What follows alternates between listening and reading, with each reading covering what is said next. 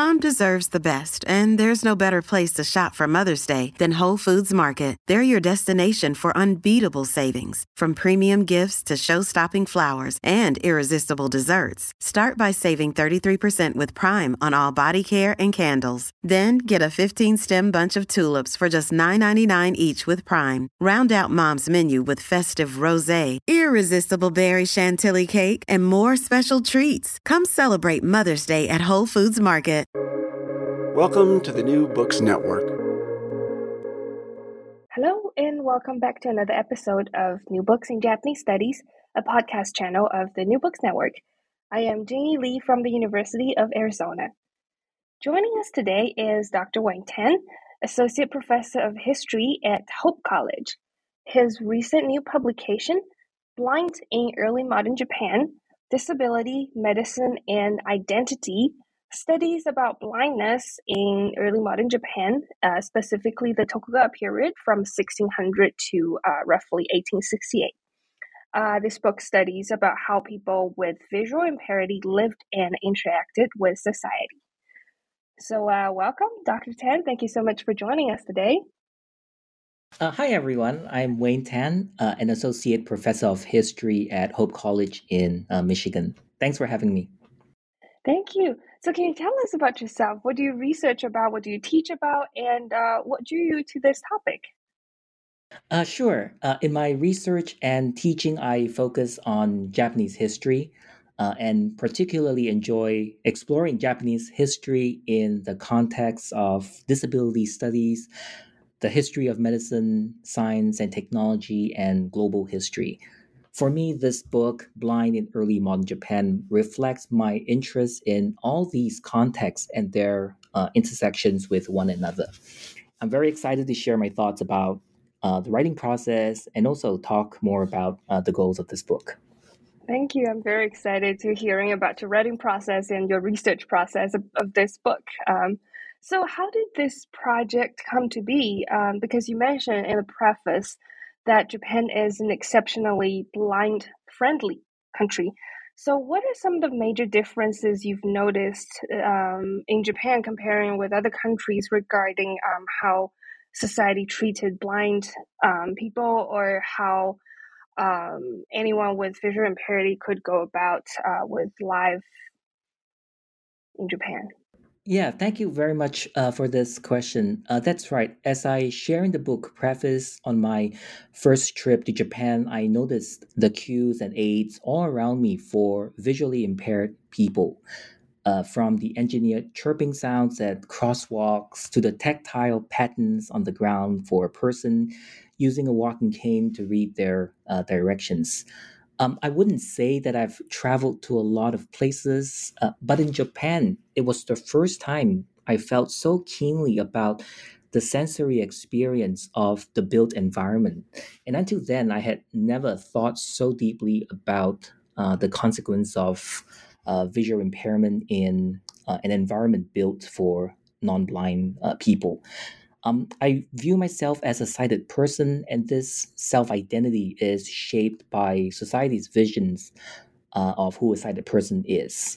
But due to vision issues, I rely on the use of corrective lenses to do everyday things. And that's part of my self identity too, as sighted but with conditions. So I really wanted to use that experience in Japan to write about disability in Japan, and it was a matter of figuring out the direction of the narrative.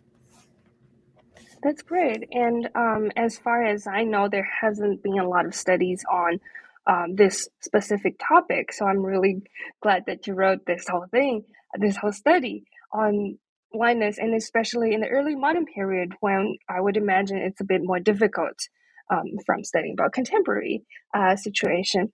Now, the central question of your book is, what did it mean to be blind in Tokugawa Japan? So how did you approach this question? What aspects did you focus on? Yeah, so I think as I explored the culture of blindness and blind people of Japan after that first trip to Japan, I had a couple of what I would call cultural highlights. The first was when I learned about blind masseurs. I remember reading about them and hearing about them when I was in Japan. And it struck me as interesting that blind people today in Japan and in other places are employed as masseurs. But what I thought was even more interesting was that blind masseurs in Japan gained popularity during the early modern period. It seemed reasonable that blind masseurs could perform massage without sight, but I wondered, how did they get involved in the profession in the first place? How were they trained, and why were they popular? As I searched for clues about blind masseurs in Japanese historical sources, I came across representations of blind people in early modern Japanese popular culture. So I followed the trail through contemporary popular culture and embraced my second cultural highlight, my encounter with the modern icon Zatoichi. Zatoichi is the leading blind fictional character of a TV series and films set in early modern Japan. He is sometimes portrayed as a masseur and a musician, but he is most famously celebrated as a swordsman. He embodies a superhuman abilities that Japanese audiences imagine blind people to possess. And while this image of the mysterious, powerful, clairvoyant blind person shows up in many cultures around the world, I was drawn to the early modern Japanese period that was the setting for all of Satoichi's adventures and misadventures. What was the reality of blind people in early modern Japan? Who were blind people? How did they actually live? These questions and their answers are intertwined with one another. But first, I had to clarify the context of blindness, what blindness was, how it affected people, before I could get into the details of the lived experiences of blind people. So, as I thought more about the shape of this book, I gathered all of those thoughts and ideas around this question. What did it mean to be blind in early modern Japan? So, that kind of is the background for why that question became the central question in this book. And in terms of audience, I imagine that this book would be read by my students in a history or general education class. I wanted my students, who are primarily undergraduates, who didn't know much about Japan or about disability, to be captivated by a different culture, just as I was when I was in Japan for the first time, and by a different framework of thinking about disability in a different time and place. I also wanted scholars in different fields to find something new in this book, perhaps a new way of reading Japanese history organized around a disability centered perspective. I wanted this book also to be accessible to blind and non blind readers and listeners who may read it or listen to it in different formats. So I hope that I've accomplished at least one of these goals. So, as to the question of what did it mean to be blind in early modern Japan, let me first try to answer this question as a disability historian interested in blindness and say more about how, from that perspective, we can study disability history from the inside out or from within the actual context of early modern Japan. I think this question, what did it mean to be blind in early modern Japan, is an important one because it compelled me to think about the sources, not only what kinds or genres of sources I chose, but also how I read those sources to organize the discussion of the multi layered meanings of blindness. A lot of what we do as disability historians tends to deal with social history. But let me take a slightly different track and begin by talking about the medical aspect of disability.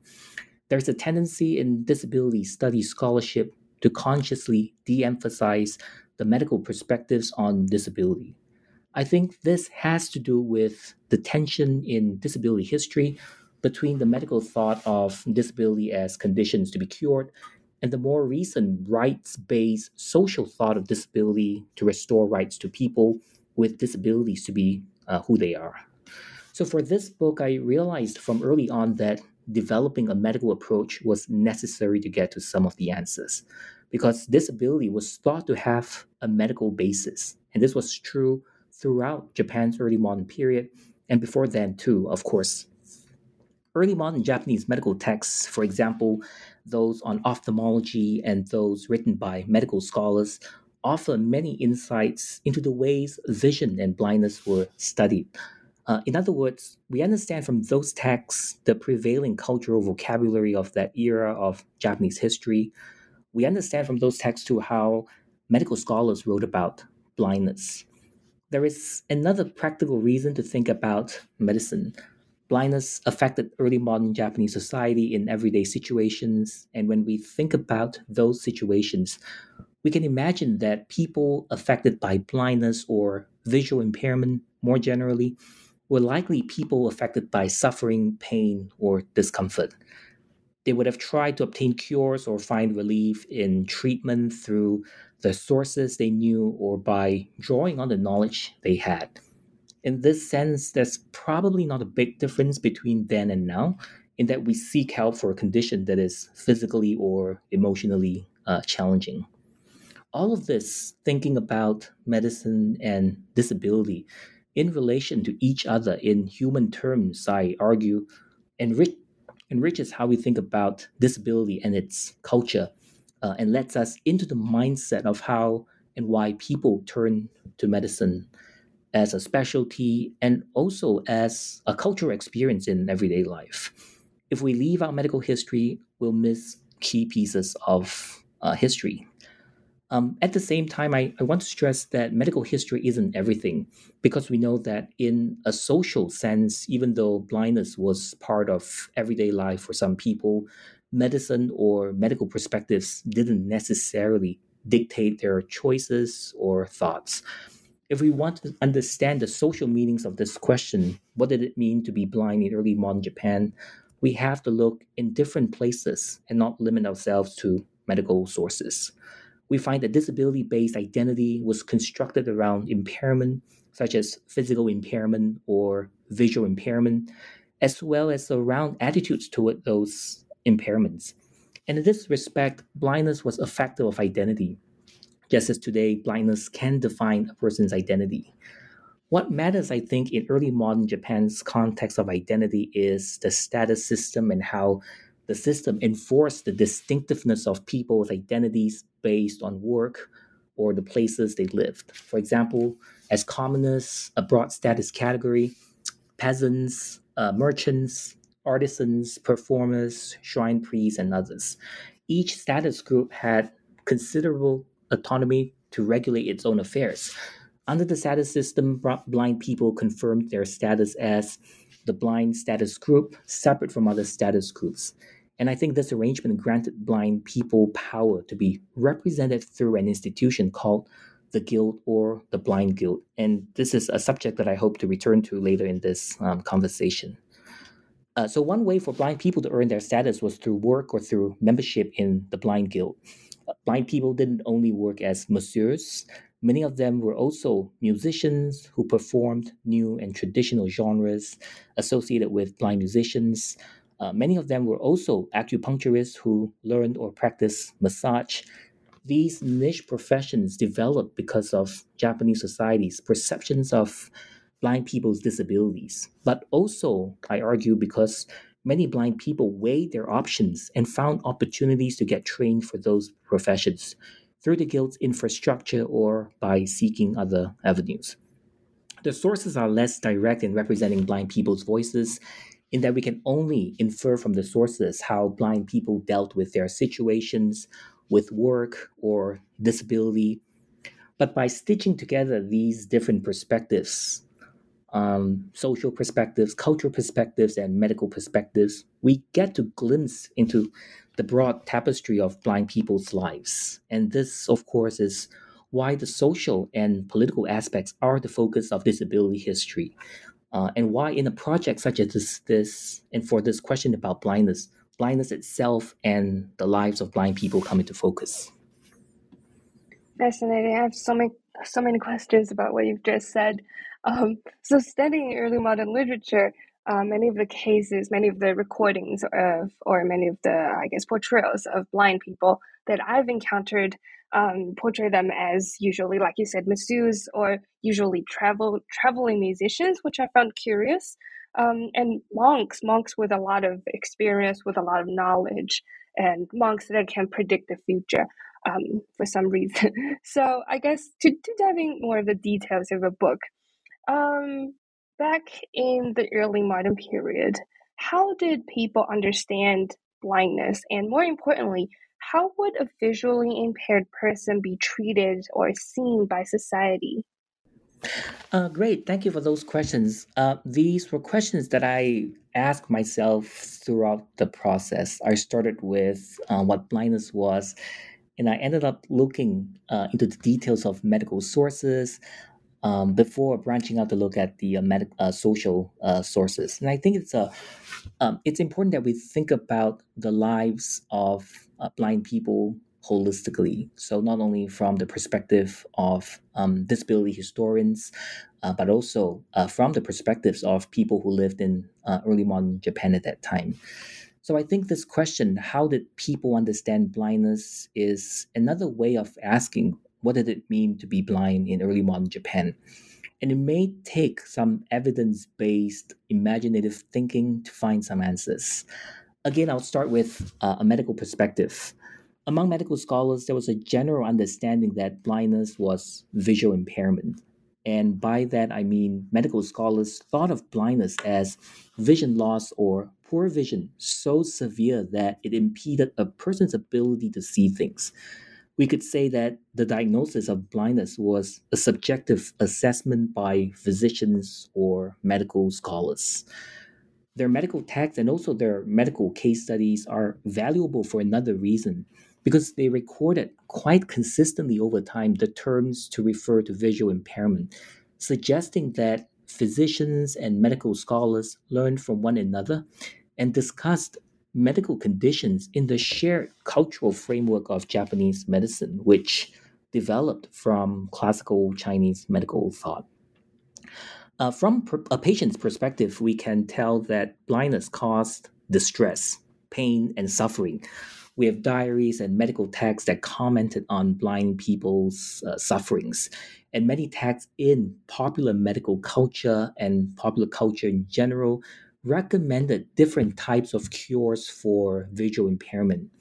In light of consumer culture and print culture, especially from the 18th century onward, people suffering from blindness or from other illnesses would have had access to different sources of information to self diagnose or perform self treatment.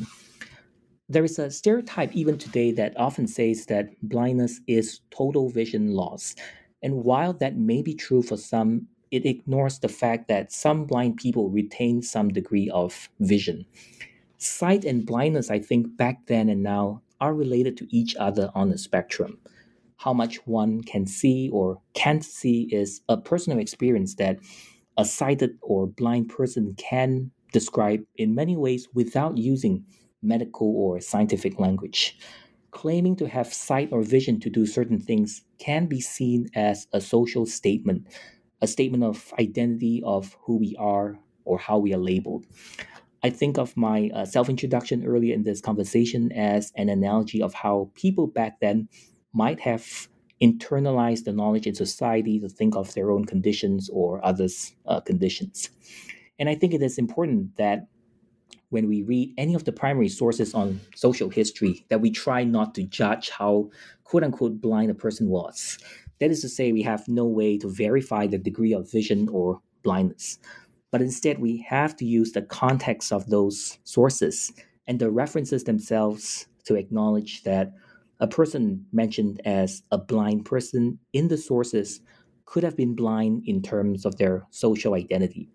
In other words, that person probably had some form of visual impairment significant enough to qualify or justify the reference. And it makes sense that people either identify themselves as blind or were referred to by others as blind. We find references to a person visually impaired as in one eye as a blind person. We also find references to blind people who, because they had membership in the guild, passed as blind people in their status classification. There were probably also people who would have been considered blind but didn't want to identify themselves as being blind. The blind status would have bound them to the guild, for one, or would have steered them toward niche professions. So, the social significance of sight in early modern Japan might have dissuaded some from adopting a blind or disabled identity. Um, as for how blind people were viewed, I think there was a range of attitudes. For example, blind men who held prominent appointments in the guild would have been regarded more favorably by their peers and by society than blind men who barely made a living, either as guild members or non guild members. Blind women certainly didn't have the same resources as blind men. Blind women couldn't join the guild because it was for men only, but as musicians, if they were musicians, they might have formed their own groups for kinship and security. Blind women in general faced more discrimination on account of their gender and blindness. Blindness would have facilitated blind people's entry into those niche professions mentioned earlier, namely music, massage, and acupuncture, or would have made them desirable for those professions because of popular ideas that focused on musical flair and tactile intuition, their sense of touch. Blindness wasn't desirable, but I think it created new opportunities and new situations, so to speak, for new employment and new status. It is, of course, a lot harder to figure out how blind people thought of themselves, of their identities, especially those with long term blindness.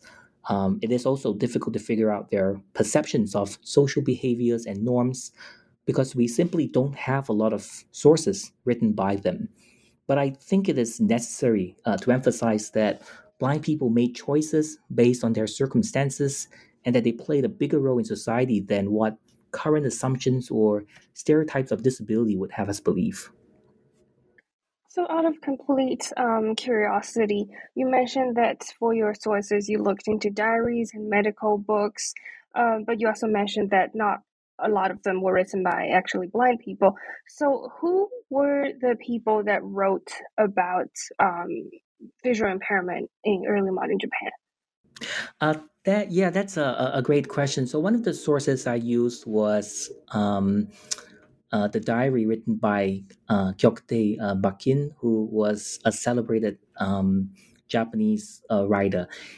In his final years of his life, he wrote about his visual impairment, how he was losing sight, and how he tried different treatments to relieve pain and suffering.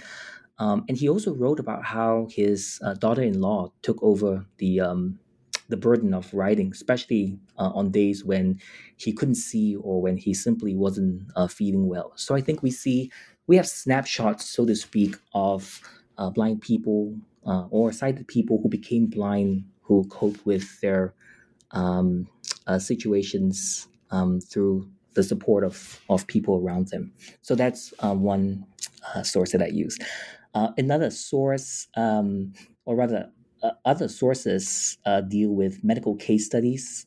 Those case studies were written by physicians and medical scholars, of course, but I think we see details of how, in their treatments of people with visual impairment, they commented on their pain and suffering, and also wrote about this desperate quest to find cures or at least some kind of treatment. So we see details of desperation by people with suffering from visual impairments because of the emotional and physical toil on them. Now, speaking of treatment, how did pre-modern people treat blindness or eye diseases? And did their treatment methods develop over time? Mhm. Yeah, this is also a really interesting question because as I was recording the details of my insights, I could see a progression of treatments starting in the traditional paradigm to perhaps a more mixed paradigm that involved European medicine. But let me take a step back and talk about the situation today and the situation back then. And today, I think, depending on where we live, we may have many options to treat eye conditions. And it shouldn't surprise us that people in early modern Japan also had many options. But it is easy to assume that people then didn't have sophisticated methods of treatment or that those treatments were less modern than treatments in North America or Europe.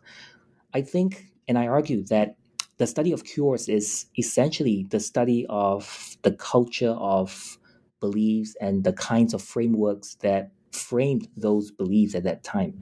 And it's not always easy to find equivalents between societies. What made up treatment in early modern Japan, whether it was consuming a pill or paying a visit to a place of worship, was legitimized by cultural norms at that time, just as how today what we choose to do, whether we see a physician, self medicate, or solicit prayers. Essentially, what is acceptable is subjective, but also defined by our cultural norms. For some contexts, traditional Japanese medicine is commonly called Sino Japanese medicine because classical Chinese medicine provided the original foundation, ideas, and framework. In the Sino Japanese medical paradigm of early modern Japan, it was believed that vision was linked to the flow of blood and qi or ki or breath. Essentially, that's the translation. And blindness was a sign of disruption or disorder. For example, when medical scholars discussed smallpox infection, which has been known to cause visual impairment, they wrote extensively about restoring blood flow and vitality to the eyes through medicines. What's really interesting in a lot of these discussions is the perceived link between the eyes and the liver, which was the source of vision, so to speak.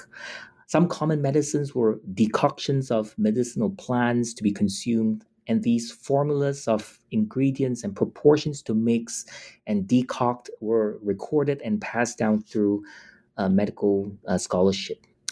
From the 18th century, we start to see more records of people seeing physicians to get treated for eye diseases and visual impairment than in the previous century. And I think this was because medical services became commonplace. And we see how places far removed from the capital of Edo or Tokyo today had developed links to obtain commodities and were connected to networks of ophthalmologists and physicians in general. Patients too could choose from what was available to them, and medical advertisements advertised the specialty, knowledge, and skills of physicians. So all this is to say that by the 18th century, we see a very vibrant culture of information and a culture of interactions between people and their sources. And I should also point out that from the late 18th century, Dutch method medicine developed in Japan. So historically, from the early 17th century, the Dutch were the only Europeans officially allowed to trade with the Japanese shogunate through their outposts in Nagasaki. Through the Dutch as intermediaries, Japanese scholars gradually expanded their horizons of knowledge, and Dutch method medicine emerged from these endeavors to translate European medical texts. Dutch method medicine had a lot to offer in the treatment of eye diseases, such as the use of mercury and opiates to treat visual impairment caused by syphilis. But I don't think Dutch method medicine replaced Sino Japanese medicine, but rather it contributed a different framework of analyzing eye diseases. Patients who tried Dutch method medicine would have learned about various alternative options of treatment. And a lot of these Dutch method medical texts focus on new ways of writing about vision, of explaining optics, for example, and how vision is gained and lost. Let's not forget, too, that people also prepared remedies at home as more and more medical manuals were printed for mass audiences. People could find texts on preparing medicines such as eye ointments or eye washes to treat their visual impairments. And through travel guides, they would have learned where to procure certain medicines and even how much to pay for them. So these medical and popular texts would have supplemented existing medical services. One final aspect, I think, has to do with the religious aspect of cure. And this aspect, I think, cannot be left out of this narrative. I can think of smallpox as one of those diseases that had an entire religious culture built around it. People feared smallpox because it could cause severe physical impairments, including visual impairments. Hence, they worshipped smallpox deities, observed rituals, performed chants, and wore charms to protect themselves. Vaccination with the cowpox vaccine didn't arrive in Japan until much later in the 19th century through Dutch method medicine. But then again, vaccination didn't replace many of those earlier treatments.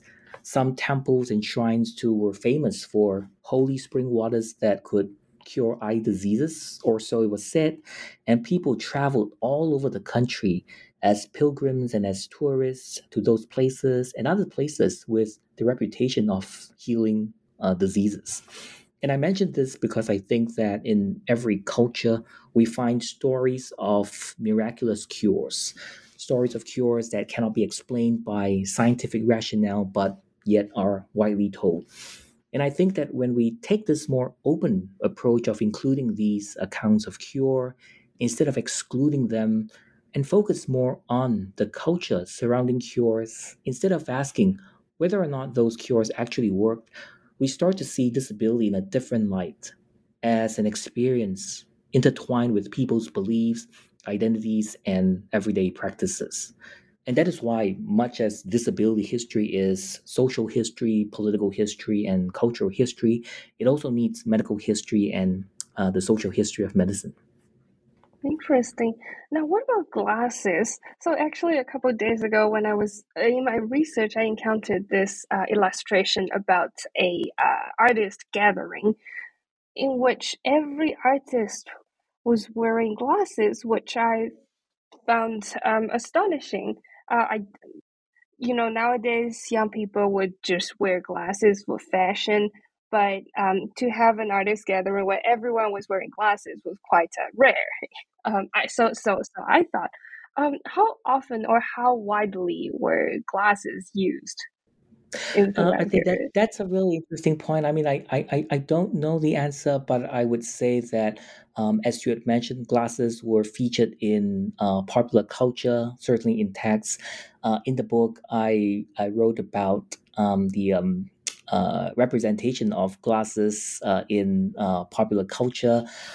I would say that glasses or spectacles were curiosities to the extent that they helped with vision, especially for people who felt that they had low vision or poor vision, would have tried glasses. And certainly, if you had lived in the city of Edo, I think there would have been a lot more options to obtain spectacles than, say, in a more remote place, simply because in terms of entertainment, in terms of commodities, there was just a lot more in the city of Edo.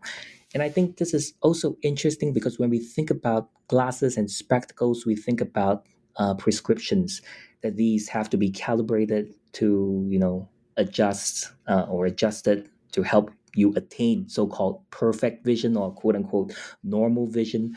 I don't think that concept of normal or normal vision was prevalent in early modern Japan. Certainly, people who wore glasses would have felt that their vision was improved.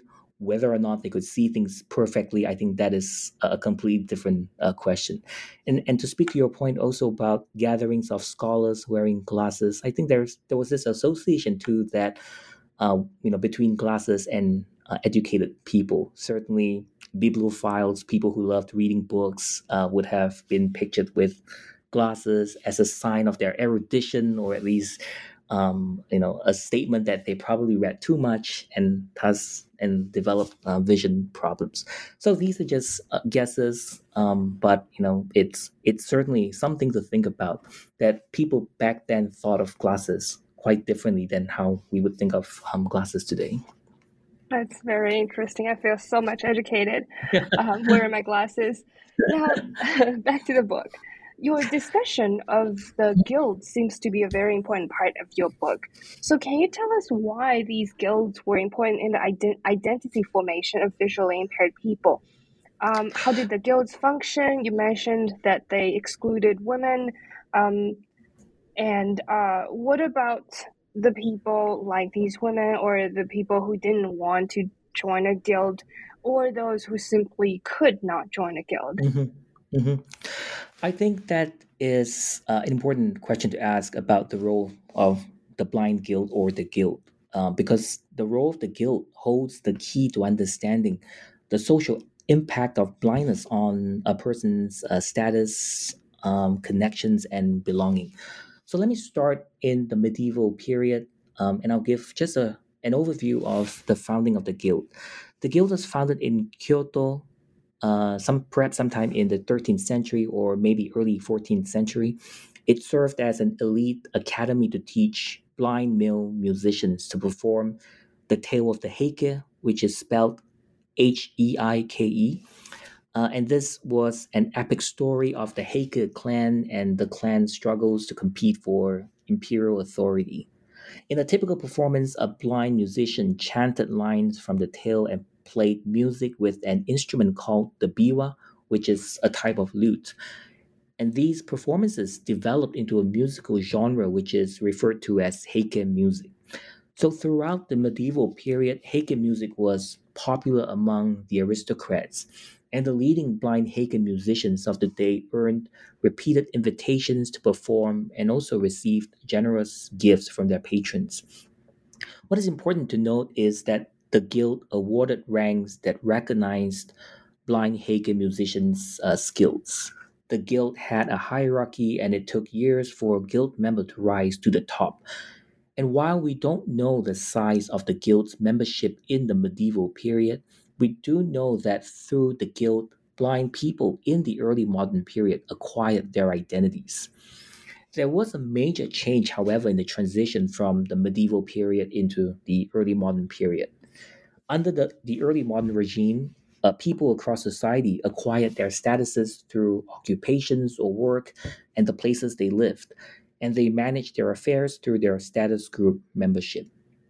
The guild was transformed into an institution that validated the blind status identity, and it had the autonomy, so to speak, to govern blind people or people who claim to be blind as a distinctive status group. The guild over time established branches all over Japan. So by the early modern period, certainly by the 18th century, we see that it had a much broader, more extensive reach than it had in the medieval period.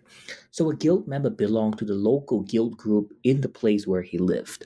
So through the network of branch guilds groups, we see how the guild extended its reach to subsume guild members under its authority. Another feature was the range of occupations that the guild represented. Previously, the guild was reserved for blind Heike musicians, but from the early modern period, the guild was politically repurposed, so to speak, so that its main goal was no longer to train blind male musicians to become Heike musicians, but rather to serve as the institution to govern blind people no matter what their occupations were. From the early 18th century, for example, we see that Heike musicians formed a minority of the guild's membership. Many blind people who were trained as musicians performed popular genres with other musical instruments, particularly the koto, spelled Koto, and the shamisen, spelled Hamisen. To some degree, the guild still served a vocational purpose, and it expanded its infrastructure so that guild members were free to accept students and could teach their students whatever specialty skills they had. Often, in addition to or apart from music, guild members were trained as masseurs and acupuncturists. How blind people gained popularity in massage and acupuncture is a fascinating story, and I tell that story in the book too to show how blind people transformed music as a medicine rather as medical healers in the new popular medical culture. Whatever the profession or background, a guild member earned his place in the guild's hierarchy. Compared to the medieval period when guild members earned ranks commensurate with their musical skills in Heike, in the early modern period that was no longer the case. Each guild member was required to pay a fee for a rank. The higher the rank, the more it cost, and that became a source of anxiety. Guild members who had limited financial resources struggled. In addition, they had to pay their masters to be trained in their occupations and routinely paid fees for rituals celebrated by the guild. So, all of those fees took a toll on guild members, especially those at the bottom of the guild's hierarchy. Blind money lenders were mentioned in the historical records from the 18th century, which would suggest that guild members resorted to money lending to raise fees quickly. And as you can imagine, money lending was a risky business at that time that caused social problems. But those guild members who had the financial means to purchase high ranks ended up with greater privileges. They collected dues from the guild's treasury and earned social recognition through their appointments. So we might ask, what was the incentive to join the guild? I think one incentive was the opportunity to learn skills for occupations, even if the training and the fees for ranks took a huge financial toll. Another incentive, I think, was the collective power of the guild, its power to represent guild members in some matters. For example, blind people in general, regardless of membership in the guild, had the privilege of collecting alms from their communities. So they had recourse to charity, so to speak. And that was a source of income. In certain cases, we see how the guild intervened to argue for guild members to receive a greater share of alms than non guild members. And in other cases, we see how the guild defended the right of guild members to collect alms. So let me get to the question about people, blind people who didn't join the guild. As mentioned earlier, because of the guild's gender discrimination, blind women were excluded from the guild. We know a lot less about blind women in general than about blind men, and I think this could be because the guild overshadowed the lives of non guild members. But we do have some details about the lives of blind female musicians, and that is because they were the most prominent professionals among blind women in early modern Japanese society. Blind female musicians performed genres of the shamisen, and they traveled in groups around their regional circuits as traveling musicians. In their own groups, they were family to one another, like a matriarchal household, and formed bonds that ensured their unity. The relative scarcity of sources on other professions of blind women could also be a sign that blind women had less employment options than blind men, or that blind women weren't noted for their work in those areas. In massage, for example, we see many references to blind masseurs, but fewer references to blind women as masseuses. And the account that we have about prominent blind people were about blind men. Another example of the gender bias against blind women whose work was possibly devalued by able bodied, able sighted people and by the guild. So even though blindness affected both men and women, a sympathetic or empathetic reading of the sources will help us understand some of the hardships that women faced in society. There is sometimes a misunderstanding too that the guild and only the guild offered opportunities to blind men. While it is true that guild membership could give some blind members an advantage, not every blind man eligible to join the guild would have done so. In fact, we find that it was quite common for blind men to avoid the guild. In some cases, they had support from their families and could be taken care of financially and materially. And in other cases, they worked in those professions that employed blind people, but simply refused to become blind guild members. And there was little that the guild or the regime could have done other than to urge them to take up guild membership. We see decrees issued time and again over the 18th and 19th centuries by the regime, ordering blind men to offer their services to the guild. But we know that it was challenging to enforce any kind of penalty against non guild members. Guild membership was burdensome in some ways with all the obligations. So, for many blind men, they probably thought, why not find work and maintain their independence without guild membership? So, to conclude, let me try to put all of this in perspective. Blind people in early modern Japan took different paths. a disease or illness could have caused blindness at a young age, and the blind child would likely have lived with the family in the same household. In one case study that I discussed, the parents of a blind girl sent her away to be trained as a musician. And I think that practice was probably quite common because of the urgency of helping blind girls become self sufficient through work, especially in families that were struggling financially. For other families, if they had the means to support their blind children, they might have kept them at home for as long as they could. Blind men who were guild members often began their guild membership at a young age by first becoming students of guild members in the vicinity. The sooner they had skills, the sooner they could make a living. So I think the same logic kind of applies. For those blind people who became blind in adulthood, they could have tried to make a living on their own in niche professions without the guild or outside formal structures of belonging. And we know too from sources that some of those blind men and women took up odd jobs to support themselves or were supported by their families. The historical sources certainly don't tell us everything, but I think we can get a fairly good sense of the range of everyday lives of blind people from those sources. And we have to recognize that the circumstances varied widely from person to person. But of course, we have to extrapolate from the evidence to fill in some of the gaps in our knowledge of those blind people's lives.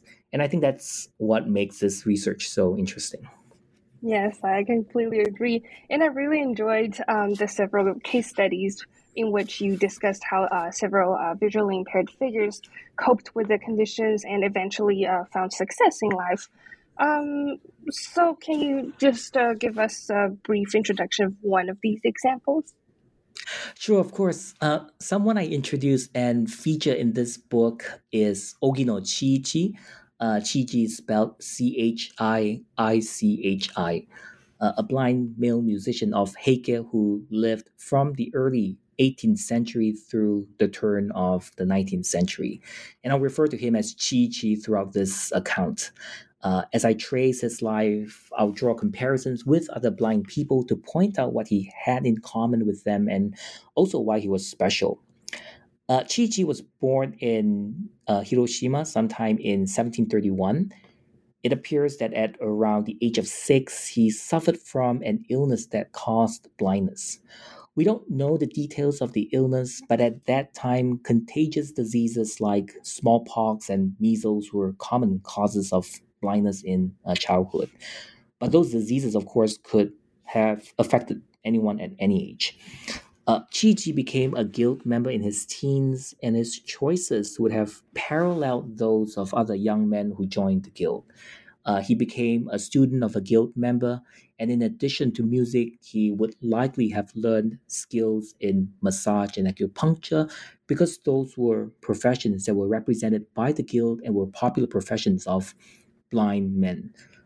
But whether he chose to specialize in Heike because of his interest in the genre or because his master was an expert of Heike, it is clear that Gigi excelled in it. And after his training, he headed to Kyoto, where the guild's headquarters were located.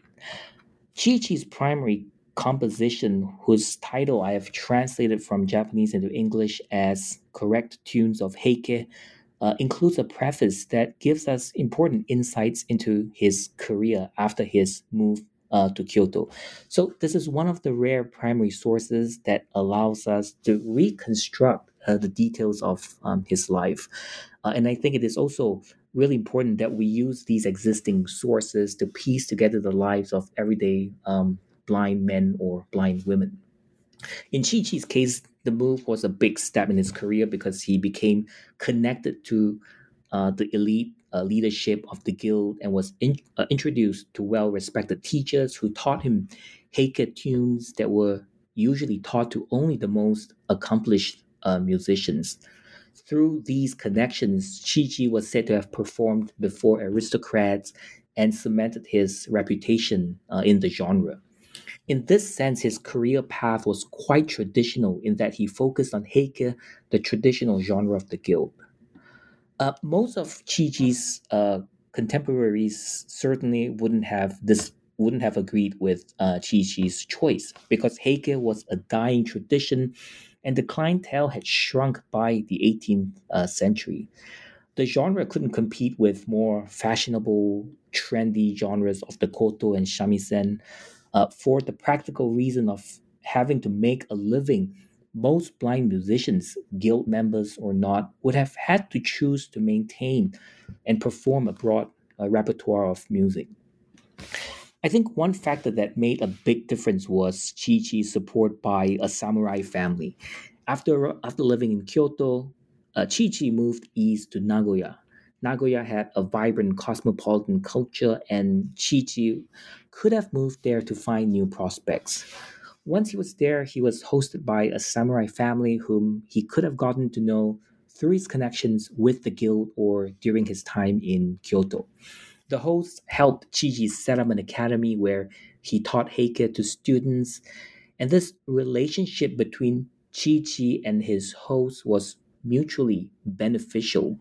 So, through the sponsorship, Chi had stability in his career, and the academy would have boosted the family's reputation. By the end of his career, Chi held a high rank in the guild, another sign of his success. In these two areas, with regard to his high rank and the sponsorship that he received, Chi distinguished himself from the rest of the guild membership and from other blind people because most didn't have the means to earn high ranks or find secure sponsorship. And I think there is also another interesting and important aspect of Chi-Chi's career, and it is something that I touched on earlier. Chi-Chi's text, Correct Tunes of Heike, is linked to him, but I should point out that the authorship of the text was a lot more complicated. The preface was written by his cited students who were scholars and amateur fans of the genre. They were amateurs, as in they weren't professional musicians, but studied the genre out of personal interest. And it remains an open question as to who wrote the actual text, the verses, and musical notations on the pages. We have to recognize that these collaborations between blind musicians and sighted people as amateurs, as copyists, was a lot more common than has been noted. Blind musicians like Chi would have known the genre by heart. This knowledge would have been ingrained in his memory, and he wouldn't have had to rely on written text for his performances. So, more likely, Chi text, as well as other musical texts of blind musicians, was written for sighted audiences to study, appreciate, and compare the technicalities of performances. And thanks to written texts like Chi text, we have a textual record of the genre and also a better understanding of how different blind musicians could have approached a performance. And another reason why this text is so important, as I mentioned earlier, is because it is one of the rare sources on the life of a blind person. So, from a broader perspective, I think one way to think about Chi success is to think of him as someone who used his disability to get involved in society. The sighted blind collaboration we see in Chi work is one example of how blind people made an impact on sighted people's lives by choosing to participate in activities that deepen their relationships with audiences, thereby leaving their mark in the pages of history. Now, my last question for you um, is that so your book kind of you used research methods. You approached this question of blindness in early modern Japan from multiple perspectives, from medical history, from cultural history, from literature. So through this book, what kinds of connections do you hope to make um, within or outside of Japanese history or Japanese studies? Um, Thank you for this question. I certainly hope that disability will become more prominent in the analysis of Japanese society, no matter what period we're dealing with, because I think disability history has a lot to offer in terms of how we see things anew through the lens of disability. I hope that this book will be the start of new conversations of how we do disability history, especially as the field expands into global regions outside the US and Europe. And I also hope that this book will become a reference in cross cultural work on the boundaries of this category we call disability, in terms of what disability constitutes and how we survey and compare different societies and time periods in disability history. In Japanese studies, I think this book repositions disability at the intersection, as you have said, of social history, cultural history, and medical history through discussions of medicine, status, culture, and identity in the early modern period. Of course, the later context of Japanese society changed quite dramatically, actually. And even though the conditions were different, I hope that readers and listeners can see how the early modern period was formative in the ways that disability enhanced blind people's power in society, which became part of the legacy of disability and disability based identity that later periods embraced. There's only space for the early modern period in this book, though in the epilogue I discuss some of the developments through the 20th century. So stay tuned for more for a sequel as I investigate further. I also want readers and listeners to use disability history as a lens to approach the history of the world in ways that previously hadn't been explored or in ways that were quite simply overlooked. We can connect the history of blindness in early modern Japan to perhaps the history of blindness elsewhere. In my introduction, I suggest that there were important differences between Japan and France and the United States in the 19th century. For example, in the social organization and independence of blind people, and in the medical culture surrounding blindness. But we also notice striking similarities. And perhaps this isn't too surprising that people with disabilities were marginalized and faced discrimination. Finally, I see this book as an invitation to hear from others, scholars, students, and readers and listeners about the exciting work that lies ahead of us. How do we step out of the shadow of today's disability stereotypes and assumptions and use these case studies from early modern Japan or from other societies at that time to capture the reality of disability? What would people with disabilities have told us if we could read their words or hear their voices? What can disability history and people with disabilities from diverse backgrounds, from diverse cultures teach us about how to live our present and future? So I end with these thoughts and on an optimistic note, and hope that this book would continue to resonate with new research as it develops and speak to new questions as they arise. Well, thank you. Thank you so much for your time and for this intriguing conversation. I'm certainly looking forward to the sequel of the book. I thank you very much. Thank you for having me as a guest on this show. Thank you. I really appreciate it. Thank you. And thank you to our listeners for joining us today. To learn more about this topic, make sure to check out the new book, Blind in Early Modern Japan, Disability, Medicine, and Identity by Dr. Wing Tan. It's currently available in hardcover, paperback, and ebook. I hope one day it will be available as an audiobook as well. This is Jingyi Lee from New Book in Japanese Studies. Stay tuned for our next episode.